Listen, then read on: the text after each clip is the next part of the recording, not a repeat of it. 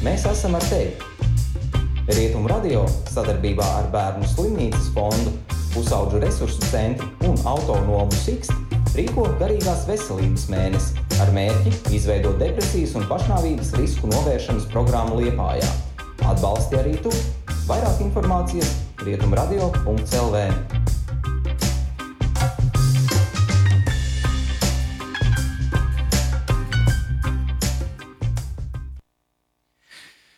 Ir 3:13 pēcpusdienā, piektdiena, 3. jūlijas. Mēs Rietumu radio sadarbībā ar Bērnu slimnīcas fondu un Pusaudžu resursu centru Liepājā esam sākuši un šonedēļ jau pilnā sparā īstenojam kampaņu Mēs esam ar tevi, ar kuras palīdzību visu šo mēnesi vāksim ziedojumus depresijas un pašnāvības risku novēršanas programmas ieviešanai Liepājā. Plašāka informācija par šo kampaņu atrodama mūsu mājaslapā rietumradio.lv, kur ir gan arī Bērnu slimnīcas fonda konta numurs, gan arī ziedojuma tālrunis, uz kuru jūs varat zvanīt un katrs iesaistīties. Tas ir 900 66 81. Maksa par vienu zvanu ir €1,42. Jā, aicinām klausītājus iesaistīties, varbūt pat arī sūtīt kādus savus pieredzes stāstus mums sociālajos tīklos, ja jūs vēlaties ar tiem dalīties, publiski vai anonīmi, tā ir jūsu pašu brīva izvēle.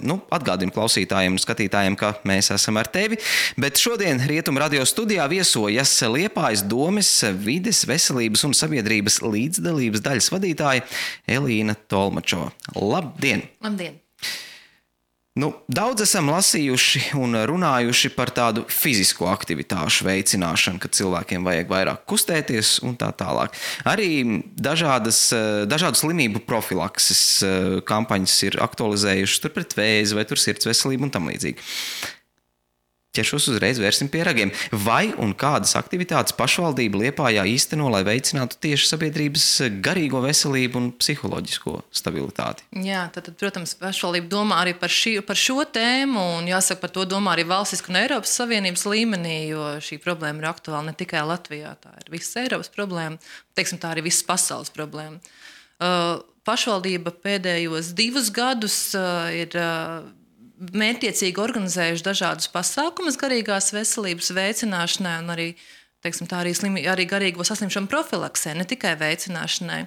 Un viens no pieprasītākajiem pasākumiem, kur mēs arī redzējām, ka sabiedrībā ir ļoti liela interese, atsaucība, tātad arī vajadzība sabiedrībā valda, ir garīgās veselības nedēļa, kur mēs organizējam 2 gadus, jau novembrī arī šogad ir plānota, kuras ietvaros cilvēkiem tiek piedāvātas dažādas garīgās veselības veicināšanas metodes, sākot no meditācijas metodēm, dažādām sevis motivēšanas metodēm. Un pieprasījums ir tiešām liels, ka mēs esam bijuši spiest arī atteikt cilvēkiem, lai nodrošinātu kvalitāti, tad nevaram uzņemt visu iedzīvotāju, visu skaitu, kas būtu vēlējies. Liels, tas ir diezgan relatīvs rādītājs. Jūs nevarējāt uzņemt tik, cik jūs varējāt piedāvāt, bet cik absolūtos skaitļos varbūt tā interese? Pirmajā gadā mums tie bija 600 dalībnieki, kuri izgāja cauri 4 dienu programmai, dažādos daudzi nāca arī atkārtoti. Pagājušajā gadā, kas ir 19. gada nogalē, tie jau bija 900 iedzīvotāji, kuri apmeklēja šos pasākumus. Tas tiešām priekš veselības veicināšanas pasākumu ir gana liels skaits. Mēs arī pat bija tā, ka, tiešām cik telpu ietilpība ļauj, tik mēs varējām uzņemt, un bija iepriekšēja pieteikšanās, un atsaucība tiešām ir liela. 900 cilvēku, tas ir jau pietiekami liels skaitlis, lai mēs varētu runāt arī par kādu to interesanta profilu. Kas ir šis cilvēks, kuru tās lietas interesē? Jā, jāsaka gan, ka šeit pārsvarā tas ir jauns cilvēks, teiksim, darbspējīgs cilvēks vecumā 30 plus līdz 50. Bet ir arī cilvēki, kas ir pēc, bet dominē, protams, šis vidusslānis. Un mūs patiesībā tas priecē, jo parāda, ka tas cilvēks, kurš ir darbspējīgs, kuram ir dažāda veida slodze, kas ir darbspējas vecumā, interesējas par metodēm, kā sevi pasargāt. Tad tas ir viens lielais bloks, un to mēs arī turpināsim, un atsaucība ir liela. Otrs bloks, par ko mēs strādājam, tas ir darbs ar skolām, un darbs tieši emocionālās sadarbības mazināšanai skolu vidē. Šodien mums arī bija piesaistīti sadarbības partneri, kas ir radošās psiholoģijas centrs ģimenei, kur gāja uz skolām dažādās vecuma grupās un runāja. Mēs šeit pievērsām uzmanību 1. un 4. klašu audzēkņiem, ar to domu, kas ir pierādījies gan pētījumos, gan arī vienkārši sabiedriskā dzīvē. Jo ātrāk ar bērnu sāk par šīm tēmām runāt, jo ātrāk bērnā veicina izpratni par dažādību, par to, ka bērni un cilvēki kopumā var atšķirties viņu vēlmes, viņu uzvedība, viņu vajadzības. Jo vieglāk bērnam ir augt dažādā vidē, arī tad, kad pienāk pusaudžu vecums, kad šīs lietas mainīt jau ir grūtāk. Ja? Bērnam patiesībā mēs to emocionālo empātiju ieguldam diezgan agrā vecumā. Ja? Tādēļ mēs esam sākuši ar sākumskolām, arī tur atsaucība ir ļoti liela. Klases uzņem labprāt bērnu pārunā. Mana pat meita arī pēc tam stāstīja, kā bijis klasē, ka bijis interesanti, un arī par to, ka ir šīs dažādības, ja, kas tiek uztverts. Jo, ja mēs vienkāršāk uztveram, ka cilvēki ir dažādi, ir vieglāk gan mums, gan tam, kurš tiešām kaut kādā veidā atšķirās no vidējā slāņa Latvijā. Jūs sacījāt, ka garīgās veselības veicināšanas nedēļā lielākie interesanti ir tāds vidējā vecuma grupa. Paši jūs mērķtiecīgi dodaties pie mazākajiem bērniem. Kas notiek ar senioriem? Jā, tad mums ir arī atbalsta grupas. Tas ir vēl viens profils, kur arī ir šīs pašas Eiropas fondu projekta ietvaros Liepājā vesels, aktīvs, laimīgs. Tad ir nodarbības, kas ir gan kā atbalsta grupas, dažāda veida iedzīvotāju grupām, tā būtu pareizāk teikt. Jāsaka gan arī, ka atsaucība un dominēšana lielāka ir vecākiem, kur audzina bērnus dažādās vecuma grupās. Gan pusaudžu grupai, gan bērnu grupai, tur visvairāk vecāku piesakās. Ar senioru grupu mazliet vairāk atsaucība ir tām grupām, kuriem ir kaut kādas saslimšanas. Piemēram, mēs veidojām onkoloģisko slimību pacientiem, viņu ģimenes locekļiem. Tur dominēja seniori kopā ar kādu no ģimenes locekļiem. Arī maznodrošinātajām grupām arī tur mums dominēja seniori, kur atsaucās un kur gājām klāt.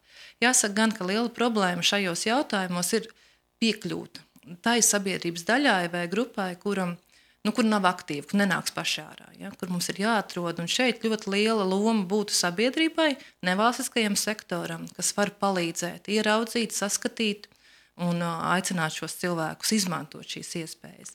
Piemēram, Liepājas neredzīgo biedrība ļoti lielā, kā piemērs.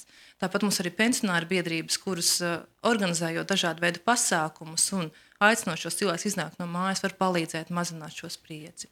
Viens no iemesliem garīgās veselības problēmām ir vientulība. Cilvēks ir vientuļš, jūtas, līdz ar to viņa problēmās jūtas viens, un tas galu galā rezultējas kā viena vai otrā psihiskā, neteiksim, varbūt nevienmēr saslimšanā, bet psihiskā stāvoklī, kas veicina. Bet varbūt tas cilvēks ir viens nevis tāpēc, ka viņš jūtas vientuļš un slikti, bet viņš vienkārši ir pašpietiekams.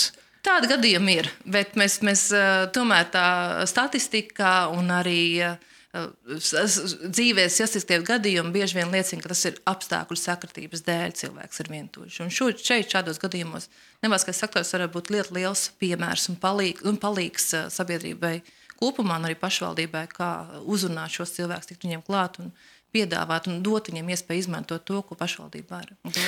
Labi, šī te vientulība, tas ir stāsts vairāk droši vien par vientuļajiem pensionāriem, kuriem radinieki tuvumā nav, bet vai tas iemesls attiecas arī uz kādām citām sabiedrības grupām? Jā.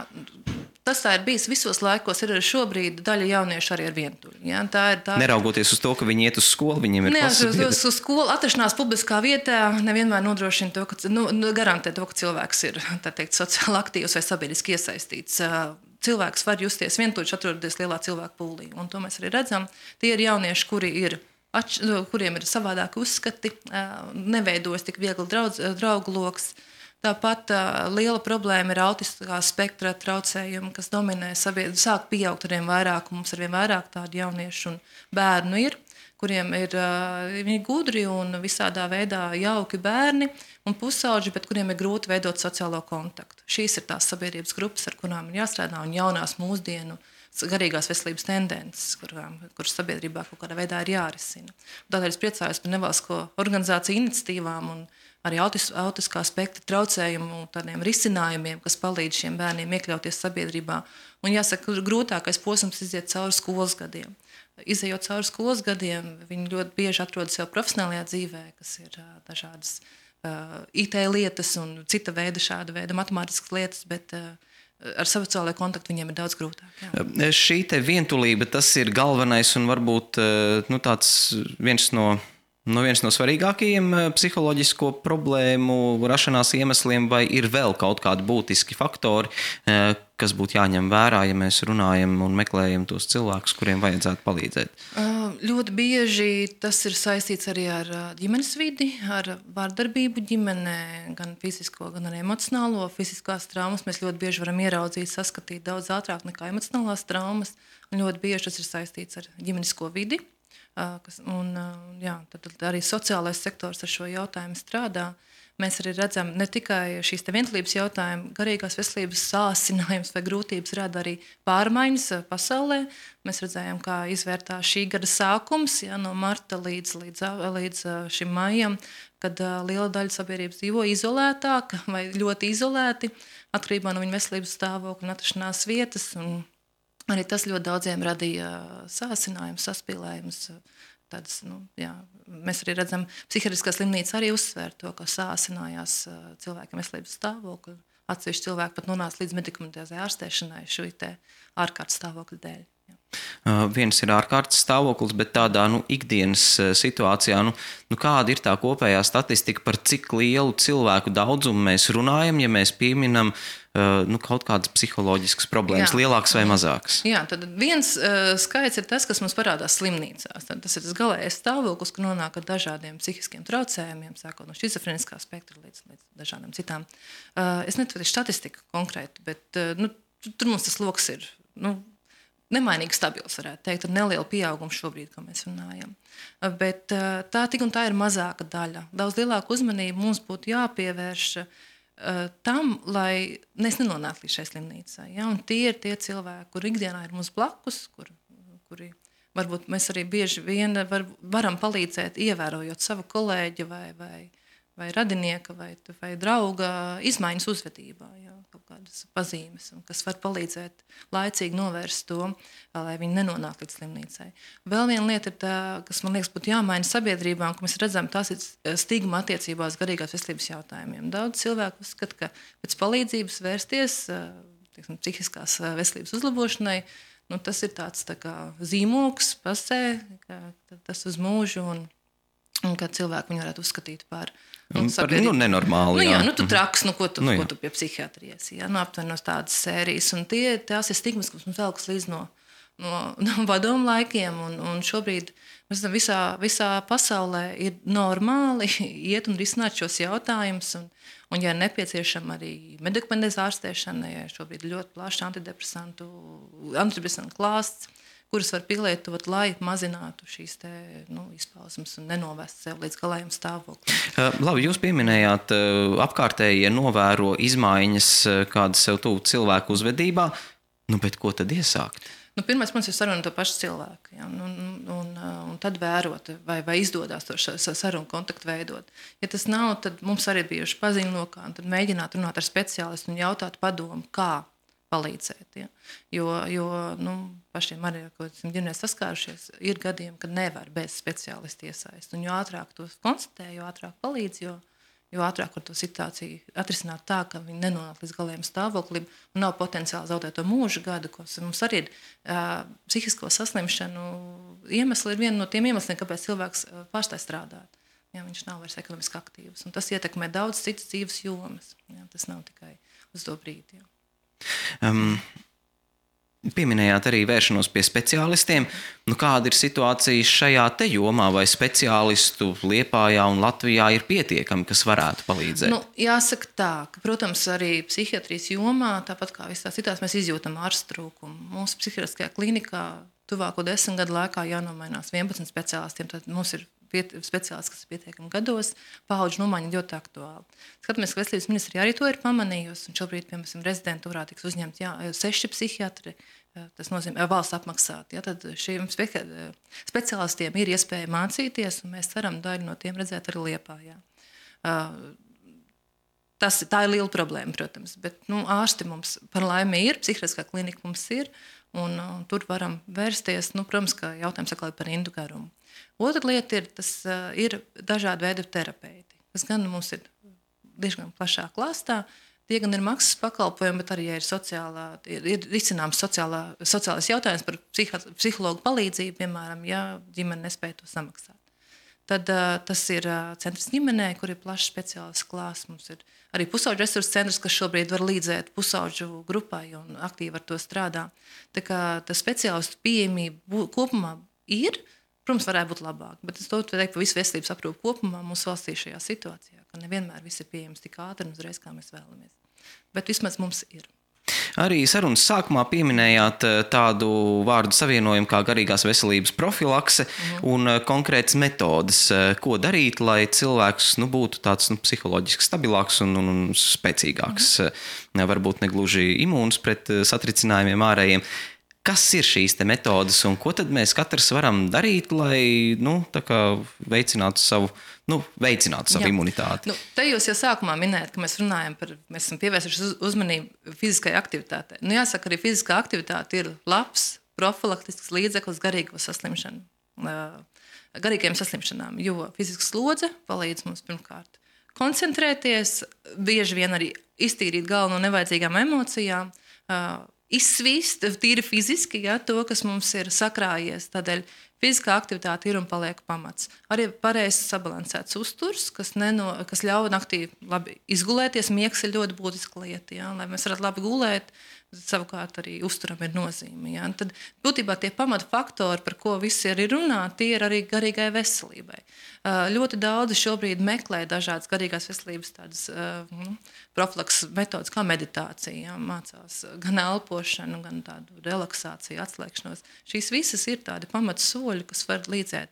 Bet, ja mēs distancējamies no tādām metodēm, cilvēkiem jāatrod to, kas viņiem rada prieku. Tas ir ļoti vienkārši un pašā laikā sarežģīti. Ja mēs spējam atrast līdzekli, kas mums palīdz atslēgties no darba slodzes, no stresa, vai tā būtu grāmatu lasīšana kādam, vai izbraukšanas ar riteni, vai vienalga, kas mums rada prieku, ir jāatrod laiks sev un laiks priekam, un tad tam, kas rada konkrētiem personām. Tas ir tāds pamatu solis. Protams, ja mēs runājam par psihiatrisko profilu, ja tās ir saslimšanas, tas nebūs vairs tik vienkārši. Bet ja tādam iedzīvotājiem parastiem, kas skaitās vidē vesels, tad šis pamatu soļi arī būs, kas palīdzēs. Jā, Liepājā droši vien, ja mēs runājam par to fizisko aktivitāšu lietu, tad šeit ar profilakses nodarboties ir ļoti vienkārši iziet ārā pie jūras un tur vēl vējš izvēju. Un šodien gan ir bez vējš, jāatzīst. Jā. bet tieši tā, iziet pastaigāt līdz jūrai, līdz ezeram, vienalga galvenais, lai būtu tā kustība, svaigs gaiss pats par sevi, ar vai bez vēja. Droši vien tādā gadījumā, ja kāds cilvēks novēro šīs te uzvedības izmaiņas sev tuvā cilvēkā, tad varbūt tās izvilkšana viņu kaut kādā pastaigā, tas arī varētu būt viens, nevis mēģināt sarunāties, ja viņš ir noslēdzies un nevēlas runāt, kā sacīja Roberts Dinters, līdz noslēpuma atklāšanai arī cilvēkam ir jānobriest, bet varbūt vienkārši aiziet pastaigāties. Vienkārši iziet ārā, būt blakus. Man liekas, ļoti bieži tas jautājums ir būt blakus, būt pacietīgam, gaidīt, bet radīt to sajūtu, ka, ja vajadzēs, tad ir blakus. Jo tiešām, kā jūs sakat, ne visi ir gatavi uzreiz atklāties, tas nav viegli, atklārināt savu dvēseli nav viegli, savas problēmas atklāt, vai savas kaut kādas bāžas. Ļoti bieži tas pat nav pamatoti, kāpēc cilvēkam ir tāda sajūta, bet tā ir viņa sajūta, un mums tas jārespektē un jāciena. Jā, katram savu sāpi ir tuvāk. Pieminējāt garīgās veselības nedēļu, vai šogad arī būs tāda? Jā, mēs plānojam uz rudeni šobrīd. Tad tas viss notiek Eiropas sociālā fonda Liepāja veselas aktīvas laimīgas ietvaros. Šobrīd veselības ministrijā mums skaņojas turpmāko 3 gadu darbību. 3 gadu cēliens ir noslēdzies, un 17. līdz 20. gadam bija pirmais posms. Šobrīd ir saskaņošanā ar veselības ministriju, ka mēs turpināsim visas aktivitātes līdz 2023. gadam. Tad zinām, ka vēl 3 gadus mēs strādāsim, un garīgā veselībā tur ir noteikti loma. Mēs skatīsimies arī būs dažādi veidi semināri, jaunas lietas piedāvāsim, piemēram, tādu prasmu semināru, kas palīdz mums kā savākt savas emocijas. Jo nevienas emocijas pat par sevi nav slikta, bet jautājums, kā viņu kontrolēt, vai dusmas, vai kā mēs ar to strādājam, kā mēs risinām to jautājumu.